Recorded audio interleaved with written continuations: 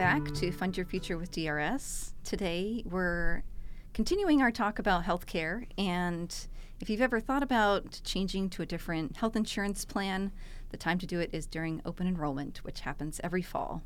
And in the studio today we have Dave from HCA, who's the program director of the PEB and SEB programs. Welcome, Dave. Hi, everyone.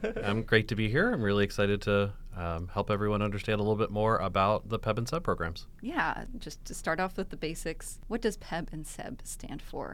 The Public Employee Benefits Board and the School Employee Benefits Board, and those are two separate programs administered at the Healthcare Authority.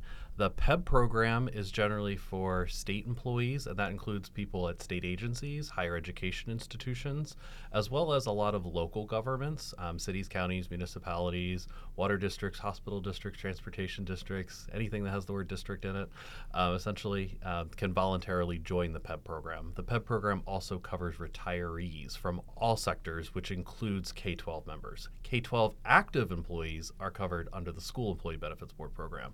So our K-12 members who might be listening, you start your active employment in the SEB program, but when you retire, you transition to the PEB program. If you're somebody who's a state agency or a higher education employee, you start in the PEB program, and when you retire, you stay in the PEB program. Right. You might wonder, why is that? And that was because back in the early 90s, there was a bill that started to consolidate all of those public employees from all sectors into a single program. But then the legislation changed, and after the retiree consolidation happened, it took 30 years until the SEB program was made as a separate program. So that's a little bit of as to why there's that confusion. Yeah, so obviously we're here today to talk about how some of these premiums are increasing this fall during open enrollment for the health insurance plans. But to start off with the basics, what are some of the frequently asked questions that you get from retirees? Yeah, and I'll say we cover about 725,000 Washingtonians, and about 110,000 of them are retirees. Wow. That's both Medicare retirees, people who are eligible for Medicare, so age 65 or older, and then non-Medicare retirees, which refers to somebody who has retired but is not yet 65.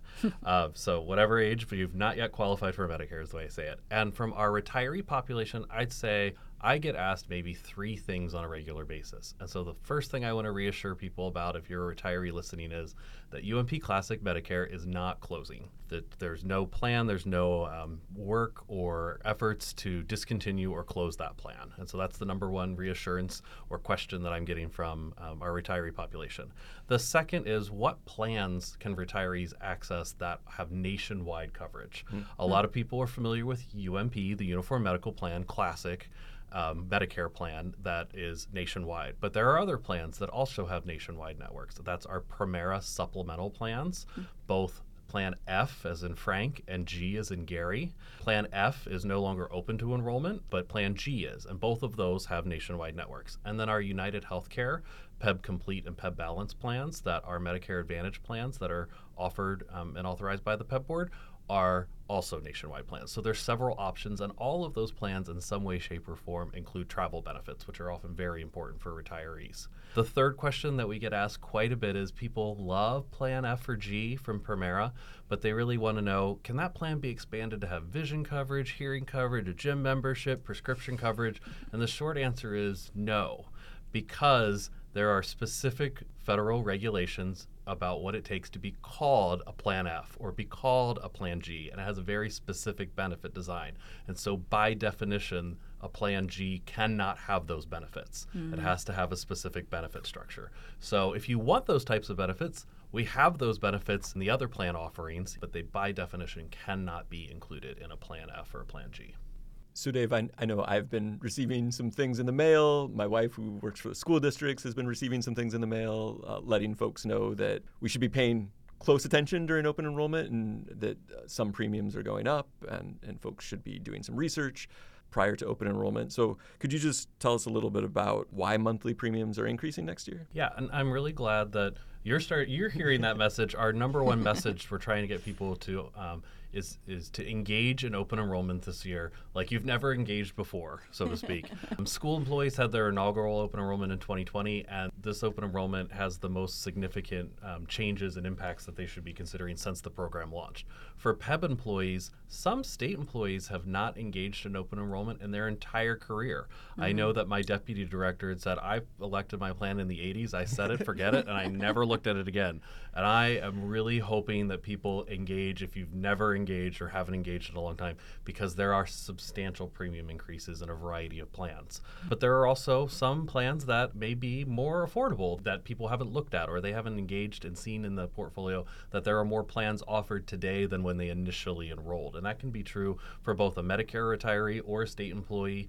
There aren't new plans for school employees, but there are a variety of different options that might not have been available. So for the premium increases, Kaiser Permanente plans are kind of the biggest news that's there. There are some really substantial increases in the Kaiser area.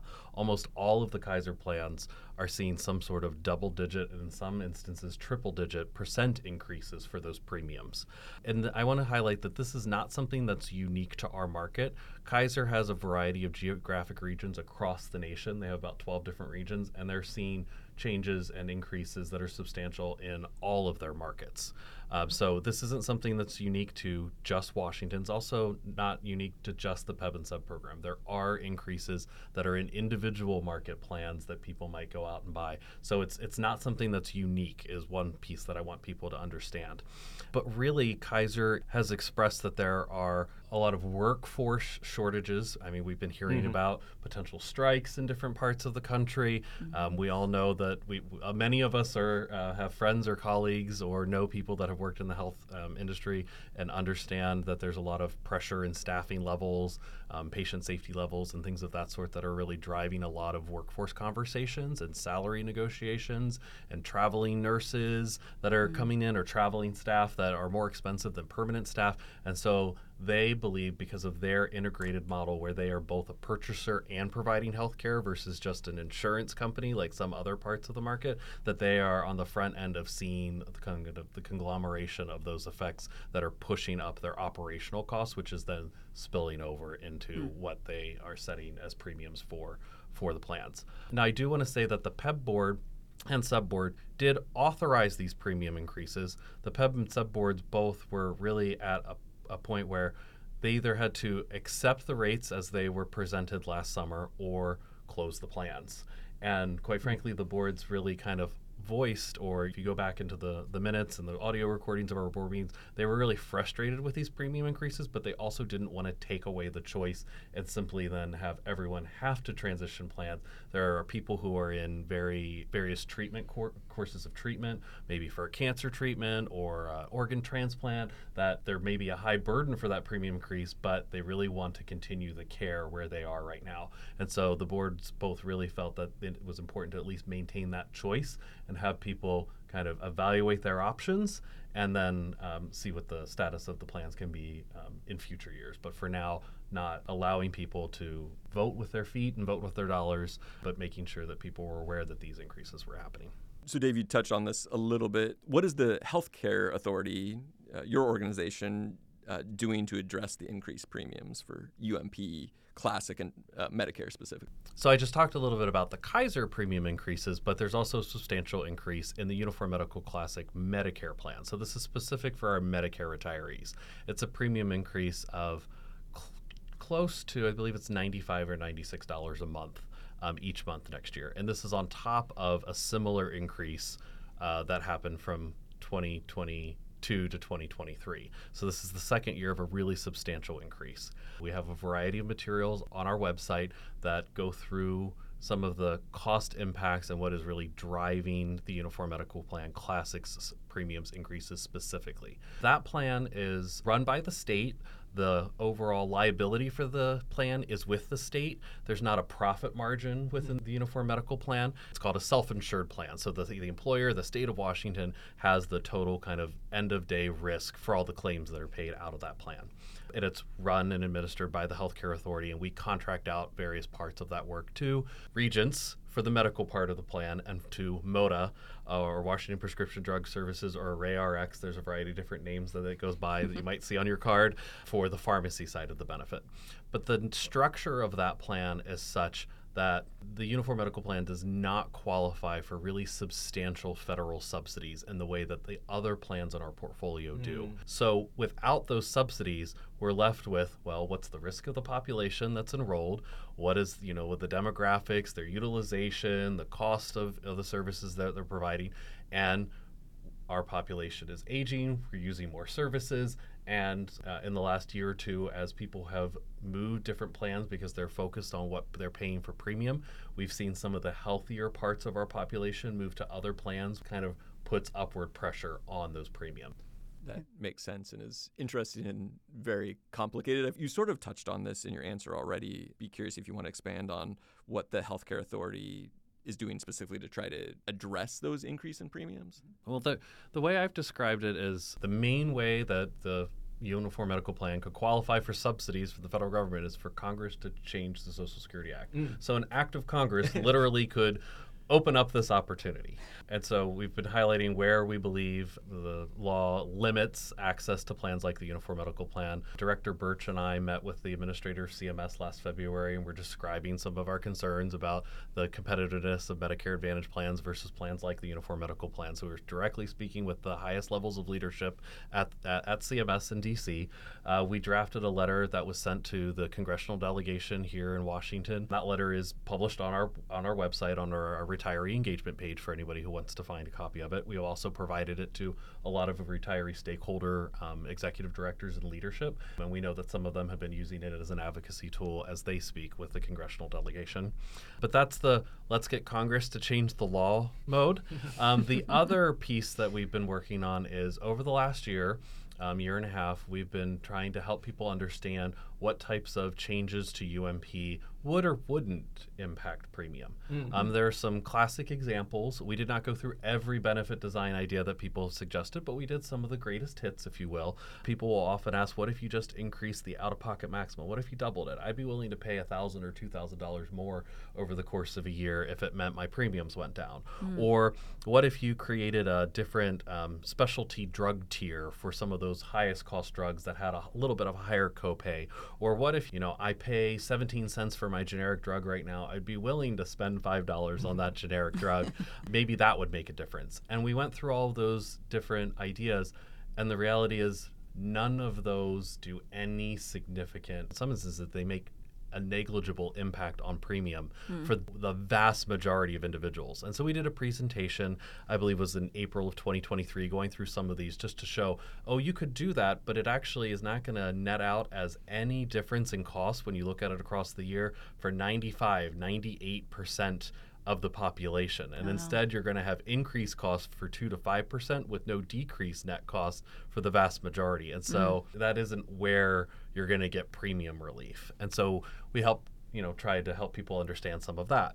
Then we did a survey of Medicare offered plans across the country, and really discovered that, as we had anticipated, we didn't realize how unique Washington was, but there are really no other states that do it the way that we do, or have plans that are as robust in coverage as UMP Classic Medicare, that it really is a uniquely rich benefit that is offered in our state compared to every other state in the country. And we have more plan options than other states as well.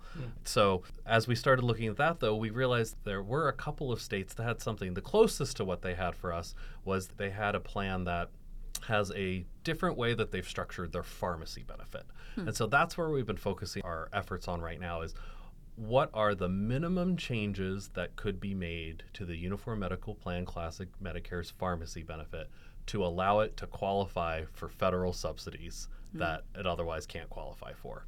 And I know that that's a really scary concept for people, because we're talking about, what would happen if drug coverage changed? It's really important to focus on the words, the minimum necessary changes. So we're looking at exactly what drug formularies would change.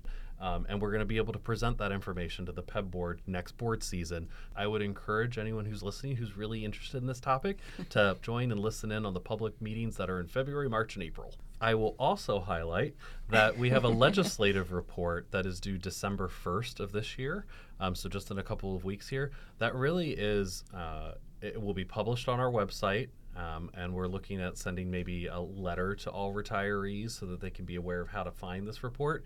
Because one thing that this report does is it kind of goes through the entire last year's journey and stitches it together in one narrative.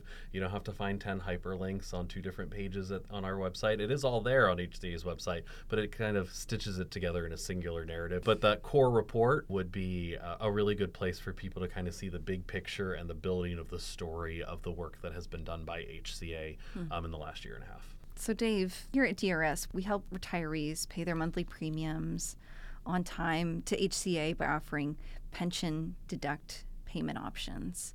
But with the increases in 2024, do you have any suggestions or concerns to raise awareness for retirees who use this particular payment method? Well, first, I'd like to highlight that we have about 2/3 of all of our accounts that do pay premiums via DRS Pension Deduct. And it really is a very secure, safe, and easy way to make those premium payments. The money just comes directly over from DRS to HCA. We apply it to the accounts, and it's all done. And there's very little risk of your premium ever being untimely paid.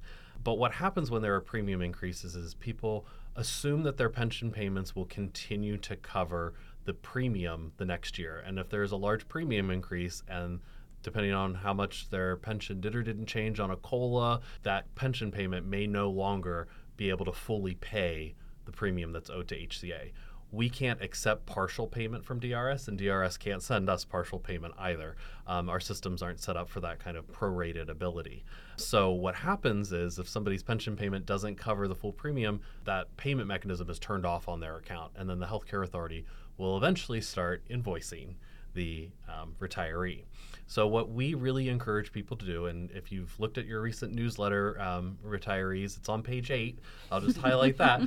There's some information that reminds people to check your pension deductions and to kind of anticipate and look to see if you think you may no longer be able to use pension deduct. And alert HCA, call us, and tell us that you think that that's the situation that's going to happen so that we can get you on the proper invoicing cycle earlier rather than later. Eventually, the system will catch up, but if it's the long path, the unfortunate situation that happens is a retiree will get their first pension payment of the year. It'll be larger than they expect. They won't realize that their premium hasn't been paid, and when the first invoice comes from the healthcare authority, it'll actually be for 2 months premium instead of 1 month premium. Okay. And so we want to avoid that type of situation. So if you are someone who your pension payment that you get, your net payment that you're receiving from DRS is relatively small, you're more likely to have this situation happen to you. So with open enrollment in general, I guess for active employees and for retirees, what are the things that we all should consider when we're looking or the possibility of changing, medical insurance for next year? The first thing is to think about more of the total cost that you will pay over the year, not just the premium. A lot of people understandably focus on the premium. That's the amount that's going to come out of your paycheck or out of your account or out of your pension payment each month. But that premium is really not the only cost that you're going to have. If most of us are going to have some sort of engagement with the healthcare system during the year. And so the other parts of coverage that are really important is to understand what your deductible is. That's the amount that you have to pay up front. You have to cover 100% of the deductible before your plan's coverage kicks in. So if you have a deductible of $250, then you're going to pay that full $250 before you start getting a split of charges on services. And what I mean by a split on charges of services is, some plans have a co-payment model, a flat amount that you pay when you engage in services, and others have a co-insurance model, which is a percentage that you're going to pay on the bill, and the plan will pay one part of the percent, like maybe 80% of the bill, and you're going to pay 20%. That 80-20 coverage or that co-payment world doesn't exist until you've paid your deductible. So it's not just the premium that you're paying every month, but it's the deductible that you may face for services. And that deductible can range in some of our plans, through a wellness incentive, you can get it down to $0. And in other plans, it can go up to $1,400, $1,500. I believe the High deductible health plan is set at $1,650 next year because of IRS rules. So it can range quite a bit. And then those co-insurance or co-payment models, it could be 15% or 20%. And so if you know that you're somebody who engages in a lot of chiropractic care or a lot of massage care, and you can see, oh, it's, $15, $20 a visit, and I'm using those as illustrative examples, you have to check the specific costs because each plan has a slightly different cost share that's associated with it.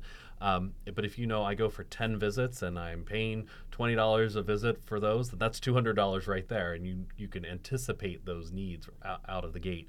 And you might want to pick a plan that has a slightly higher premium if it has a lower copay, because some people like to pay more upfront, other people like to wait till the point of services, but you really need to think about your premiums, your deductibles, and you really need to think about prescription drug costs. Mm-hmm. And you may need to look, especially if you're thinking of switching plans, you need to understand, is the drug I'm on today covered under the plan I want to go to? Mm-hmm. And really the best way to understand that is to call the new plan directly and understand and say, I'm on X drug. Is X drug covered by you? And you can tell them, I'm thinking of switching to your plan. They're going to be very engaged in wanting to help answer that question to the best of their ability, because they know that not understanding if your prescriptions you're on today are covered tomorrow would be a barrier for you ever considering switching to their plan. So they'll give you the honest answer, but they will engage with you on that. And it's something very important if you're on prescription drugs to make sure you understand what is going to be covered under the new plan and what those copays or cost shares are going to be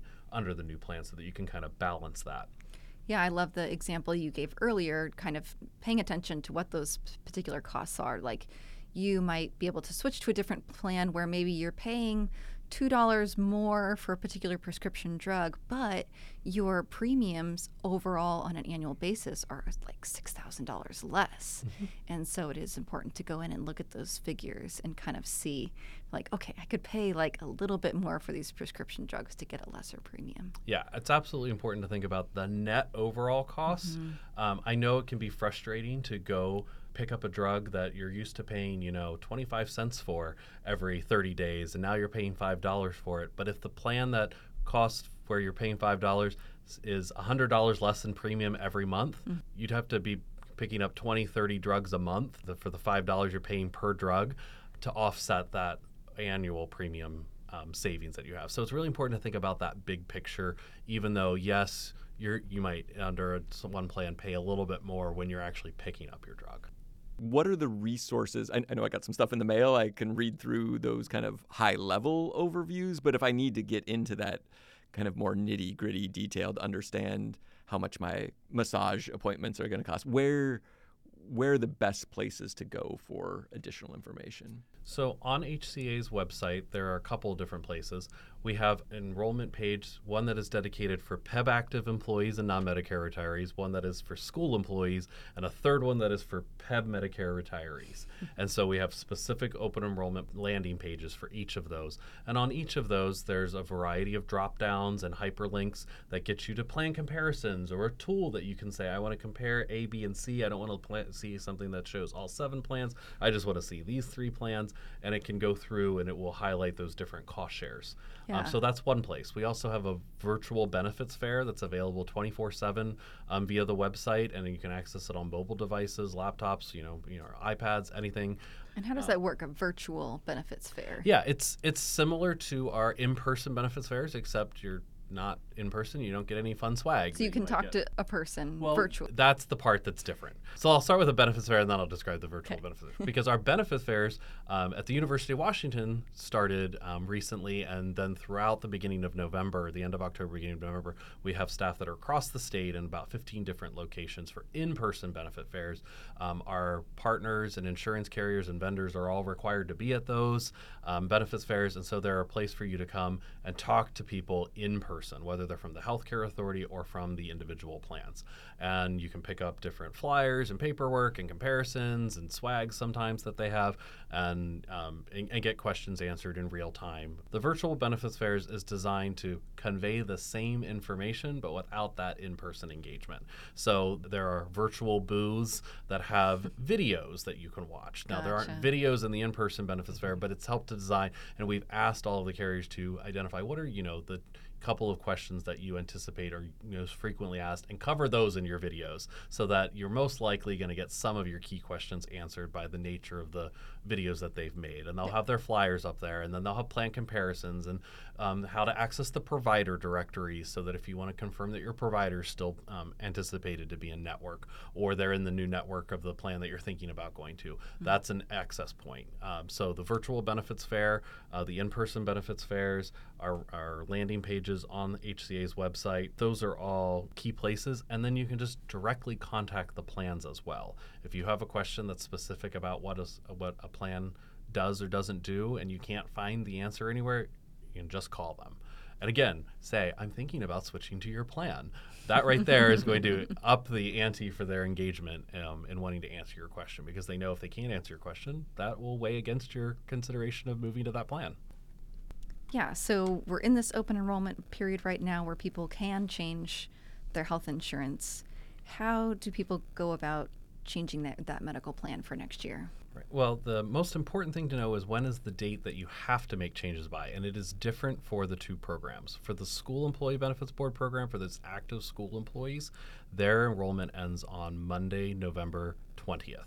That's 11:59 Pacific time on November 20th. 2023. Of 2023, that is correct. And for the PEB program, for both state employees, higher education employees, and all retirees, that deadline is November 30th, 11:59 p.m., November 30th, 2023.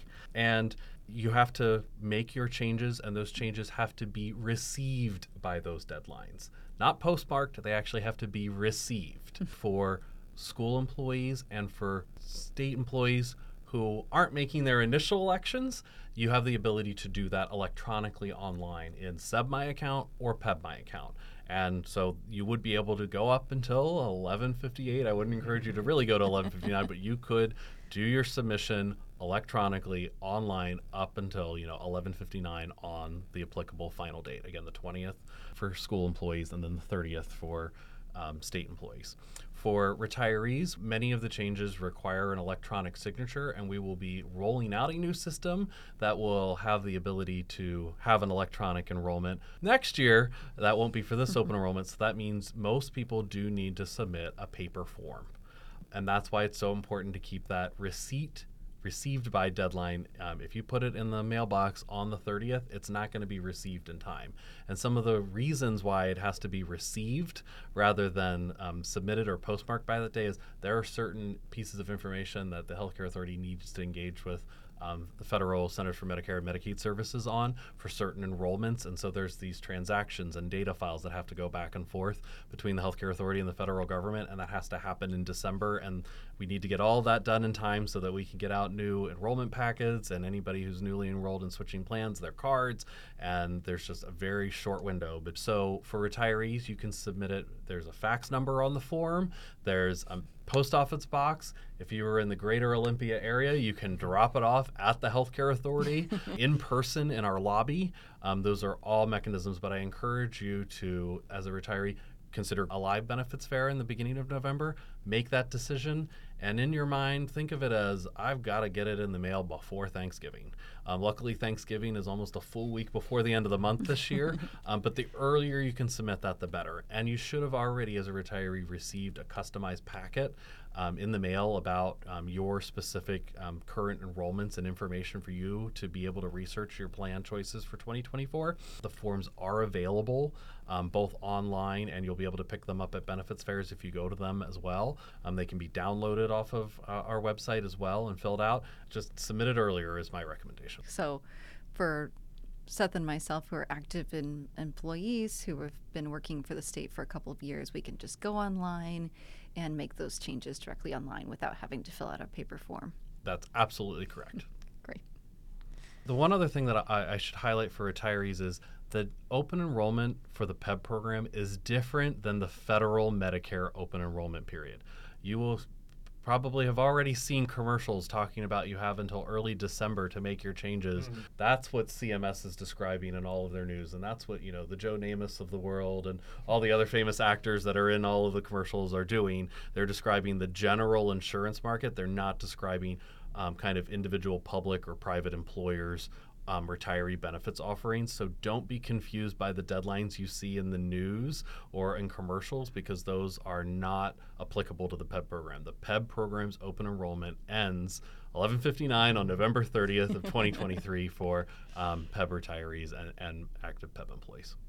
I really appreciate how much your office sends information in the mail. It reminds me that I need to look at something and gives me general information that I can then find additional resources on. But I'm curious what the best ways for both active employees and retirees to stay in the loop about healthcare related things going forward. You mentioned some websites, some accounts. I'm just curious if there are other places folks should be going. For kind of like the latest, greatest hot topics that are kind of anticipating upcoming future changes or policy discussions, it's actually the board meetings. We have separate public meetings of the PEB and SEB boards. January through July is board season, with the full rate development process in the public eye really in that June to July area. The broader policy conversations and potential changes in eligibility rules or some of the benefit design changes, that tends to be more in the spring. So if you go onto HCA's website, one of the best ways to do it is just type in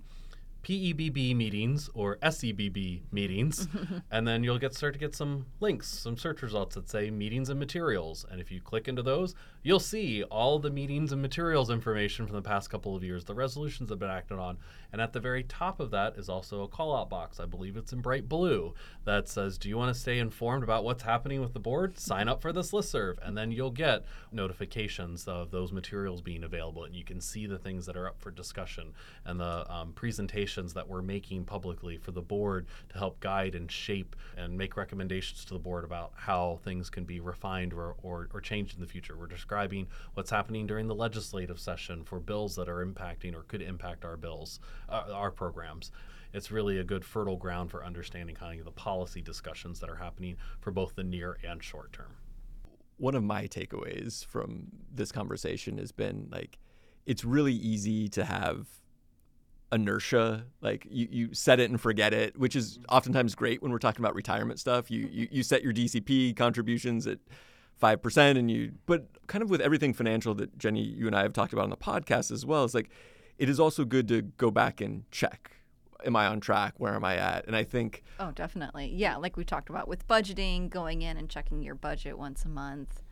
Yeah, and open enrollment is the exact right time to be doing that for your insurance coverage as well. And I've really appreciated the perspective of looking at the total cost of the services, the plan that you're in, not just the premium, not just the deductible, not just the cost of service, but all of those things put together and figure out how much did I spend, ideally how much did I spend last year, how much am I thinking about spending next year. I know when we had Kelsey from HCA on the podcast, she was talking about planning for having a child and understanding what that cost was going to be and what are the services that are covered. And I think those things are really important for everybody, no matter what stage they are in life.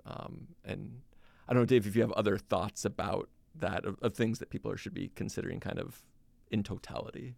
Well, I think it's just important to realize that, and this isn't a judgment call, it's just kind of what the numbers show is as we get older, whatever age, we're going to use more services. Yeah. And so, people, it's natural for people to feel healthy today and then suddenly something's happening tomorrow. And so it's just really important to not underestimate, that as we go further in life and further in retirement, we're going to have healthcare expenses. Tomorrow's expenses are going to be greater than they were last year. From an actuarial standpoint, we all are getting riskier every day that we live. Dang it. It's really unfortunate that just tends to happen. And if we were able to reverse time, then we'd have a whole lot of other expenses in society. It's just important to not underestimate that you will have expenses. I mean, there's countless financial analysis done about, one of the most significant costs of retirement is healthcare. That we're going to spend, I think, $300,000-$400,000 each in today's dollars in healthcare expenses during the course of a quote normal retirement. Because what I don't want people to do is to sign up for a plan, then something happens, they're like, oh, I can't afford that deductible, and then they're weighing whether they should have treatment or whether they should face that deductible now. When the reality is, the longer you postpone care, the more expensive it's going to be for you, and you're not going to be the best you that you can be today. You're going to be dealing with whatever condition you're not having managed because you're considering not going to the doctor because you don't want to face the deductible of the plan because you focused on the premium and you were glad to have a low premium today without realizing the deductible you'll face later. Whereas, some people from a budget mindset, they'll go, oh, I'd rather pay more upfront on a predictable monthly basis than to save for the bigger expense that might happen later in the year. Yeah, that's a really good point of trying to make sure your plan matches you as well. And if you're choosing a plan with a higher deductible, making sure you have an emergency fund set aside to cover those inevitable costs down the road and making sure that you're thinking about it in your overall financial life. Well, thanks, Dave. Yeah, thank you so much. We really appreciate it. Yep, I really enjoy being able to collaborate with DRS to work on reaching out to the members that we both serve every day. There's a lot of overlap and a lot of opportunities to cross-collaborate, and this is just another great example. Awesome. Thanks. Yeah, thank you. Thanks for listening, and now we'd love to hear from you. What topics would you like to hear about? What questions do you have for us? Send an email to drs.podcasts@drs.wa.gov. That's drspodcasts@drs.wa.gov. The Department of Retirement Systems provides this podcast as a public service, but it's neither a legal interpretation nor a statement of DRS policy. References to any specific product or entity do not constitute an endorsement or recommendation. The views expressed by guests are their own, and their appearance on the program does not imply an endorsement of them or any entity they represent. Views and opinions expressed by DRS employees are those of the employees and do not necessarily reflect the view of DRS or any of its officials.